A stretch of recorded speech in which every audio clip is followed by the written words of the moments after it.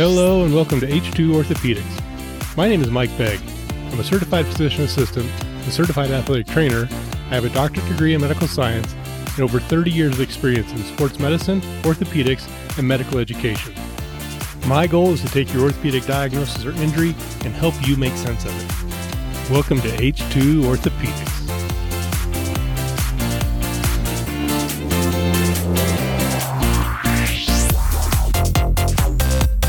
Hello and welcome to another edition of H2 Orthopedics. This is Mike. I am your host. And today's topic, we're going to dive into kind of foot and ankle issues. And usually, if you've ever listened to this, you kind of understand. I'll take questions from friends of family, friends, people that send in topics on our email link or our through our website at h2orthopedics.com.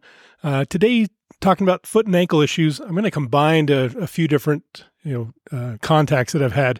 Recently, a friend of mine called and said, hey, my son who's in high school hurt his ankle in a football game last night. What should we do? So that kind of spurred me to think, I can talk about that, but I can also talk about a few other things that are kind of tied into foot and ankle issues, which is pretty complex. There's a lot going on down there in our foot and ankle. It's complicated, but I'll try to make it simple, and I'll try to apply the H2 Orthopedics kind of format to this, where we'll talk about normal anatomy, injured anatomy, or what could potentially be injured, and then the workup, and then potential treatments. So it'll be a little bit different than a straightforward, talk about one specific problem, but I'm going to try to just touch base, at least on the surface, about several things that can go on down at the foot and ankle. And as always, if you have specific questions that I'm just not diving deep enough into, I'm happy to set up a virtual one-on-one or phone call, Zoom call, whatever it might be. Just go to our website, h2orthopedics.com, and there's a virtual visit option towards the bottom of the webpage. Fill out the information. It's basically your name, how I can contact you, some general information about what's going on there, and then we'll set up a time where we can actually talk one-on-one and discuss details about your specific problems. Or if you want to just be the topic of another podcast, just send me an email at topics with an S at h2orthopedics, also with an S.com, and I will make an addition specifically on your injury. So anyway, let's get going with foot and ankle issues and see if we can answer some questions out there. So the foot and the ankle are really a complex part of our body. Obviously, as we're walking around and being humans, whether we're walking, running, jumping, it's the thing that makes contact with the ground. And in my simple brain, I kind of look at it like a bicycle chain. There are lots of links in a chain. There's lots of links and things that happen in the foot and the ankle as it transmit energy and the ability to move up to the rest of our body. So we strike the ground with our heel, or what we call the calcaneus, and then we roll forward across the midfoot towards the big toe, and then we push off with the big toe. That's a normal gait pattern. And there's a lot of things that need to happen in those joints, and there's multiple joints throughout all that in your foot and ankle that either need to be mobile at one point in time or rigid at another point in time. And it's really a complex, coordinated fashion of contracting muscles and supporting different parts of the foot and ankle as we go through a normal gait. So, normal gait shouldn't be a problem. We tend to again, strike on the outside of our heel, transmit the forces across the middle of the foot, or what we call the hind to the midfoot, to the forefoot, to the toes, and then we push off our great toe. So we kind of rotate from outside to inside as far as the forces going back to front. When it works well, and we forget about it. When it doesn't work or something happens, then obviously, issues show up. The first thing I'll talk about is a flat foot, or what we would term a pes planus.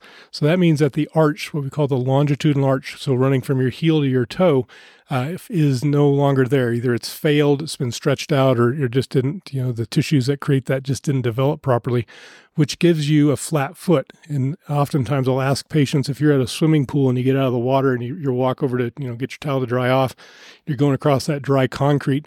Does your imprint on the concrete from your wet foot look fat and wide, or is it kind of like almost like a question mark shape, like a normal foot? And they can easily answer that and say, oh, it's kind of that fat and wide, and that's a flat foot, or it's, that question mark where I can see the arch isn't really touching the ground. That's a normal shape to the foot, or even a high arch that's rigid and doesn't give way. But a flat foot compared to a normal arch, you lose a couple things. You lose the ability to absorb some shock So the shock that's absorbed with a normal arch is transmitted up into the knee joint or up into the other structures with a flat foot. So sometimes that's a factor in contributing to some knee pain or hip pain or back pain. And putting an orthotic into the shoe may be a benefit to give you that support, that artificial shock absorption, if you will. You always caution people to be less aggressive than more aggressive when they're putting an arch in. You can go to the store and buy a Dr. Scholl or some type of an insert, but be less aggressive versus more aggressive as you start, because you can certainly overdo it and cause problems. You have to imagine every step you take of every day of your life leading up to that point, you've kind of accommodated to. If you make a sudden change, you may accommodate the opposite direction too much and cause an increase in symptoms. So go gradual with any kind of a heel lift to raise your heel or an arch support, and gradually over time, you might be able to build that up a little bit. If your foot is flat, or what we again call pes planus, a flat foot, you have more tibial rotation, your shin bone. So this comes back to, we're going to talk about the anatomy in a second, but you have more tibial rotation, which is transmitted to your knee and could potentially cause knee issues, specifically kneecap or patellofemoral issues. So let's go back to the ankle and talk about anatomy. The ankle joint, if you look down at your foot from top to bottom, let's say you're looking at your right foot. So you look at your big toe side. If you go up to your ankle, there's a bump on at the ankle joint itself that we term the medial malleolus, inside bump, just call it that. That's actually your shin bone coming down and making the inside part of your joint. And the malleolus is a little bit of an overhang towards the inside of what we call the mortise joint. So the tibia itself makes two sides to a three-sided mortise joint. So the inside and the top, so you go up and you go across the joint. So from the inside towards the outside, where your foot goes up and down like pushing on the gas of a car, that's the tibio-talar joint. And tibio part of that means tibia. So the inside and then across the top is your tibia. And then that bump on the outside of your leg is called the lateral malleolus. And that's formed from your fibula, a separate bone on the outside of your leg. The fibula runs from the outside just below your knee joint all the way down to your ankle. And you can feel it at your ankle. You can see it at your ankle when you push down there. So that's the mortise. It's kind of a U-shaped part of a joint. And then the talus, which is one of your foot and ankle bones, fits inside of that mortise. So if you were to make kind of a cup with your left hand and then make a fist with your right hand that fits inside there, that's what a mortise joint looks like. So your fingers and your thumb would be the malleoli, medial and lateral malleoli. If your long finger goes across the top, that's kind of that tibia part that I was talking about, and then your thumb maybe would be the lateral malleolus, and then your fist is the talus as it fits inside there, and it's like a hinge, it rocks back and forth. That gives you the up and down motion, and then below that, what we call the subtalar joint is where we get the in and out motion of our foot. And that's getting pretty complicated on the biomechanics, so I'm not going to get too deep into that, but remember the mortise joint. So the tibia and the fibula, both, the malleoli, have ligaments that attach to that talus, and it holds it in place and gives it some support. It's a pretty strong, bony structure. I mean, that mortise joint is pretty secure, pretty beefed up, but there are some ligaments that come off the tibia on the medial side and the fibula on the lateral side that go both to the talus and to the calcaneus, to the heel bone. The inside ligament is called a deltoid ligament. It's a big, broad ligament, and if you're looking down at it, it's kind of an upside-down triangle, if you will. To me, I always imagine like a sonar, a signal coming off of an ultrasound or something, a sonar in the ocean, where the kind of pointed parts on my malleoli and it spreads out onto the calcaneus distally. And then on the outside, there's three separate littler ligaments, the anterior and the posterior talofibular ligament, anterior in the front, posterior in the back, and then between there, the calcaneofibular ligament. And they're just three smaller ligaments. Usually when we have an ankle sprain, we're talking about those three ligaments. By far, it's more likely that you're going to sprain, or a sprain is a ligament injury where it's been stretched, the lateral ligaments, simply because of the mechanics of what typically happens during that injury. So when we talk about ligament sprains versus muscular strains, T in that word versus a P in the other, we're talking about stretching or injuring to a ligament, and we grade it 1, 2, or 3. So a grade 1 is a minor or minimal stretch injury that typically rebounds or recovers pretty quickly.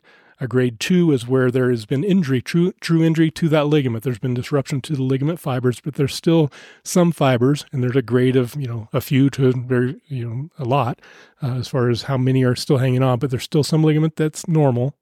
It's a grade 2. And then a grade 3 is a complete disruption to the ligament structure itself. So grade 1, 2, and 3 typically gives us an idea of how long things will take to heal. If you have a grade 1 versus a grade 3, obviously there's less tissue to heal. You're going to bounce back quicker. So as you have a typical ankle sprain injury, the bottom of your foot typically rolls towards the opposite foot. So your big toe goes up. So if your foot's flat on the ground, if you roll your big toe up into the air, that's what we call inversion. And that's how you stretch. You can see you'd stretch those ligaments on the outside of your ankle, and they typically will release in the order of front to back. So anterior talofibular, calcaneofibular, calcaneofibular ligament, and then posterior tibiofibular ligament. Don't worry about the names. Just know that they kind of release in that front to back direction. And when we get to the point where you come in to see us, or the athletic trainer or the physical therapist, nurse practitioner, doc, whoever you see is evaluating you, they're going to, in their mind's eye, going to imagine those ligaments and palpate or push on those areas. And typically you're going to be sore in the front, in that first ligament, anterior talofibular ligament region, with a mild ankle sprain, but maybe not the others. The more higher the grade of each of these ligaments that get injured, then the next one gets injured. So we can kind of assess your level of severity of ligament by your localized area of discomfort or pain. So that's on the outside, and that's with an inversion mechanism.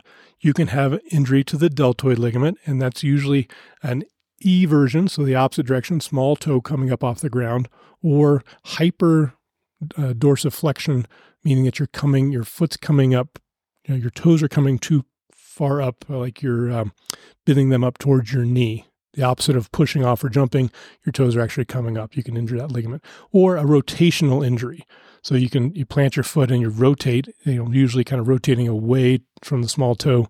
So if you planted your right foot, you're rotating towards the left, you can injure those ligaments with that rotation. There's another ligament group called the syndesmosis, which runs between the two bones, the tibia and the fibula, all the way up towards the knee joint. So there's a band of tissue that we call the syndesmotic ligament up in that area, and you can injure that. Usually, again, rotational or aggressive dorsiflexion, toes up position will stretch, will almost separate that mortise joint, if you will, and stretch or tear that syndesmotic ligament as it goes higher above your ankle joint. You may have heard the term high ankle sprain. That's what that is. So those are the ligament structures. There's some tendinous structures that also run around the ankle. The injury that we see more often, and it's kind of associated with lateral ankle sprains, are peroneal tendon injuries. The peroneal brevis and longus are two tendons that connect a muscle on the outside of your leg to the base of your small toe, actually the small toe bone, and then actually on the underside of your toes helps curl your toes. The brevis and the longus do that. And they run almost like a pulley behind that lateral malleolus, that lateral or outside bump on your ankle. There's a little groove in there, and those tendons kind of run in there, are held in place with a little bridge of tissue that keeps it in that groove. And as we go back and forth in a normal gait pattern, they just glide back and forth. If we have a gross inversion or an aggressive, big toe up off the ground mechanism of spraining our ankle or force our ankle, those muscles can actually contract aggressively to try to get your foot flat on the ground again and either jump out of the groove, a subluxation or a dislocation, tearing that little bridge of tissue. They can rupture, or if the forces are in the right position, on the base of your fifth metatarsal, the small toe bone, the foot bone, where that brevis attaches, can actually avulse or pull off. So if you have a sprained ankle, you kind of run of the mill, I twisted my ankle playing basketball, I stepped on a rock when I was out jogging, whatever it might be, and you rolled your ankle, an inversion injury, and you have pain on your foot, the outside of your foot, kind of almost in the middle of your foot, but way on the outside on the small toe side.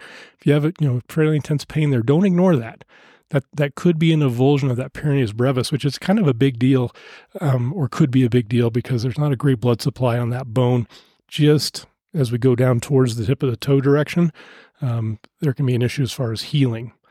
So that's a tendinous injury. We talked about Achilles in another talk, so I'm not going to get into that.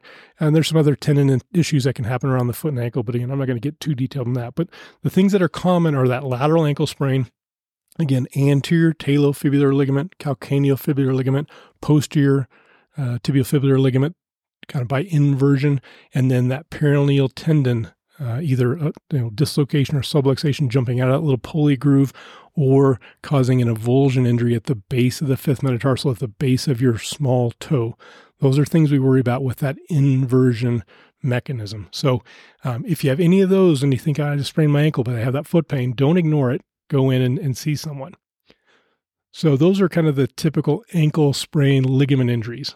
With that same mechanism, or any of these mechanisms we talked about, there's a chance that you can actually have a fracture or break the bone along with or instead of a ligament injury. So if you have significant pain and are unable to bear weight, that is a clue that maybe this is more than just a ligament injury. Most of the time, within 24 to 48 hours of an ankle sprain, even grade 3s, you can start to bear weight. It's not stable, and it may be, very painful. There may be a fair amount of swelling and bruising, but typically, this is a general statement, typically you can bear weight, especially with those earlier grade 1 and 2s, and sometimes with those grade 3s, within a day or two. If you are still having trouble bearing weight, walking, you just feel like I can't put weight down on this because, one, my brain's telling me not to, it doesn't feel right, and it's usually both, there's significant pain, don't ignore that.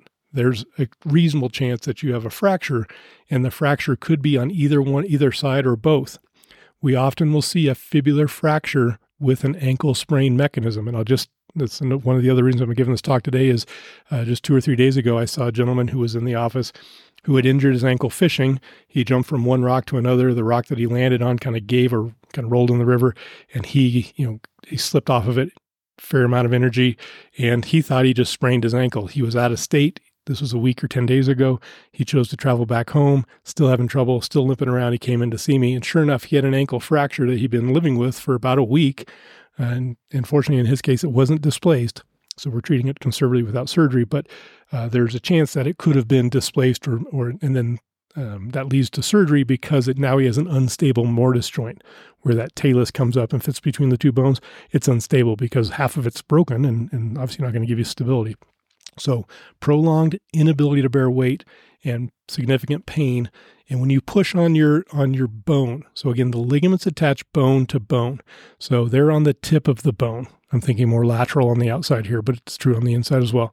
If you're pushing on that and it's more at the tip of the bone and down towards the floor, that's likely ligament. If it's at the bone or above and onto the bone itself, onto the shaft of the fibula or up above that bump on the inside, the medial malleolus, it's truly on the bone.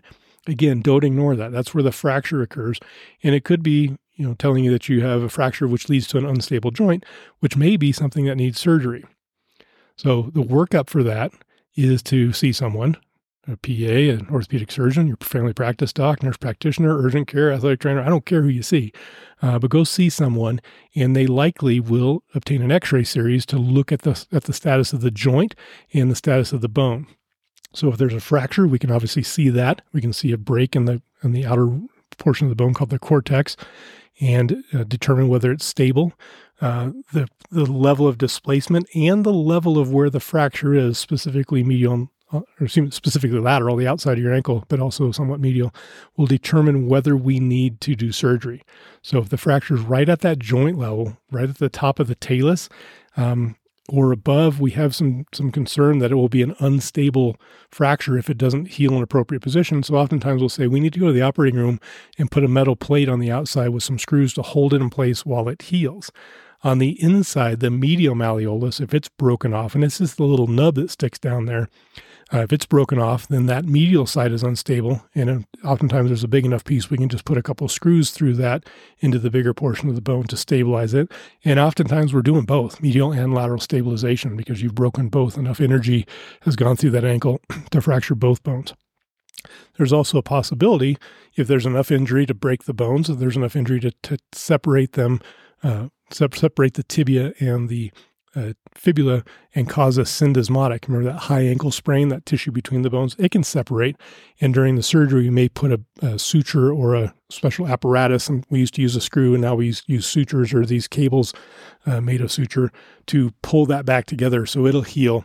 If that's loose, again, you have a joint that's lax or loose and causes instability of the ankle joint itself. So don't ignore an ankle. It's difficult to walk on more than 12 to 24 hours, and definitely 48 hours plus. You need to get it checked out, because there's a chance you could have a fracture. You don't want to ignore a fracture because we can fix them fairly simply. Yes, it's an inconvenience for 6 or 8 weeks as you're immobilized and maybe not bearing full weight, but the rest of your life you get a stable ankle joint versus having an unstable ankle that could go on to be arthritic or problematic or really a big issue. So the things to really watch out for, if you just had that simple, I rolled my ankle, it hurts, but I can walk around with just a mild limp, it's getting better every day, likely an ankle sprain. Pain behind that bone on the outside, and even a mechanical symptom of catching something moving back there. Think about that tendon popping over that bone or jumping out of the groove. That becomes an issue. You want to look at that. An MRI would look at that and give us the idea of the stability of that tendon in the groove back there. Pain on the bone, inside or outside, don't ignore it. Understand that the ligaments are usually off the tip of the bone, going away. If you have pain higher than where they attach, think about a fracture. Or pain at that, what we would term the base of the fifth metatarsal on the outside of your foot, that small toe foot bone, not necessarily your toe, but keep going up about the middle of your foot or even closer to your heel. There's an area back there where that brevis, peroneus brevis tendon attaches, and an avulsion there can be a big deal. Now, there's something, that can happen on that same bone, which is a stress fracture. We kind of see it in the military. We see it in gymnasts. We see it in dancers. We see it in people who are landing and jumping on their foot repetitively, maybe not in the best, protective footwear. Typically, stress fractures happen over time. There's pain, there's discomfort. It just, my foot aches, and then it could actually have a moment where it shifts into a more of an acute issue. But there's that as well, and that's that fifth metatarsal. Again, that bone on the outside, the small toe bone on the outside of your foot. So if you're having ongoing pain out there and you're in one of those activities, you maybe took up running, took up dancing, or it's your kid got into ballet, whatever it might be, pay attention to that, because those can go on to be problems. There's an area at the very tip where that tendon attaches to that bone. There's a reasonable blood supply, and those will likely heal back if treated appropriately. But as we get a centimeter or more away from that area into that shaft of that bone, there's a really poor blood supply. So injury to the bone itself does not heal very well. Blood is what we need to have any tissue heal. If there's no blood in the bone, the chances of it going on to what we call a non-union or a malunion are pretty high. And so oftentimes we'll have to do something about that. More often than not, it's a surgical procedure to help put some compression to that fracture site to really hold those edges together firmly or securely. And then sometimes we'll use a stimulator of different types, ultrasound or electric current, whatever it might be, to stimulate bone healing to make sure that heals. Because if it goes on to a non-union, obviously it becomes a chronic problem that you don't want to have to deal with. So that's the fifth metatarsal, the bone on the outside, the small toe side of your foot. You can have problems in the midfoot. There's a fracture pattern called a Lisfranc fracture, Lisfranc for us Americans. It happens often. I always think of like a motorcycle rider, a motocross rider who lands a jump and the front of his foot, his toes are on the pedal or on the peg, his motorcycle peg, but his heel drops aggressively and he can fracture through that midfoot, bruising on the bottom of your foot and significant pain on the top or the midfoot. So not on the toes, not at the ankle, but kind of between them. That's a concern, especially if you have difficulty bearing weight. There can be a ligament injury, there can be a fracture injury, or there can be both. So a Lisfranc injury, something to definitely pay attention to and follow up with an orthopedic surgeon or someone to get an x-ray to follow that up. You can have arthritis in any of your toes. We see it often in the great toe or the big toe. They can become arthritic. There's things that can be done there. You can have, obviously bunions or bunionettes, big toe versus small toe, or deformity of the joint. That's usually from, various causes, but can be addressed if caught early and appropriately diagnosed and treated. So lots can go on the foot and the ankle. I don't want to dive into too much. It's definitely not an area of my expertise. It's an area I see a fair amount, especially those lateral ankle sprains, medial ankle sprains, and fractures to both the fibula and the medial malleolus. High ankle sprains are fairly common. Achilles tendon injuries are fairly common. Peroneal tendon injuries are fairly common. Avulsion injuries to that base, fifth metatarsal are fairly common. So all of those things can happen. And there are varying degrees of injuries and varying degrees of concern. So don't ignore a foot and ankle issue. Going back to my friend, she followed up, and sure enough, her son had broken his fibula and needs to have a surgical procedure. He's a senior in high school, I think, and he's going to have a procedure. They'll put a plate and probably 6 or 8 screws through the plate going through the bone to hold it in place to make sure it heals in the proper position for a couple reasons. It's his fibula, so the outside of his ankle, that groove where those peroneal tendons needs to be in appropriate position. That lateral malleolus to give that mortise joint a lateral support needs to be in place. And the ligament structures that attach to the distal fibula down to the calcaneus or to the talus need to have a firm base to work off of to give him support as well. So there's a lot that the surgery will help as long as that bone heals back in the proper place. And that typically that bone will heal pretty well. So he's having surgery. He may have already had it. I wish him the best because he's a good kid and he's out there being active and having fun. But anyway, that's foot and ankle. There's tons more to talk about. If you have specific questions, let me know, and I'll happy to dive into it a little bit further with you, either one-on-one or through another podcast. So as always, I appreciate you listening. Do your best to stay active, stay healthy, and put a smile on someone else's face. Until we talk again, take care.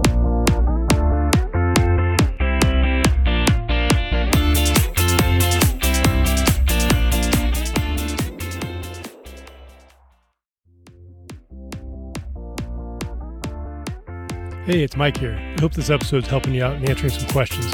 If I'm not hitting every topic right on for you, if there's something specific that you have about your injury, or you want to discuss unique findings on the exam or your history, your MRI, your x-rays, whatever it might be, head to our website at h2orthopedics.com and scroll to the bottom for an opportunity to sign up for a virtual visit where we can either have a Zoom call, we can do a telephone call, whatever it might be, and we can discuss the specifics of your injury in more detail and hopefully get the answers you're looking for. Again, that's h2orthopedics.com. Scroll to the bottom for the virtual visit, and I will talk to you then.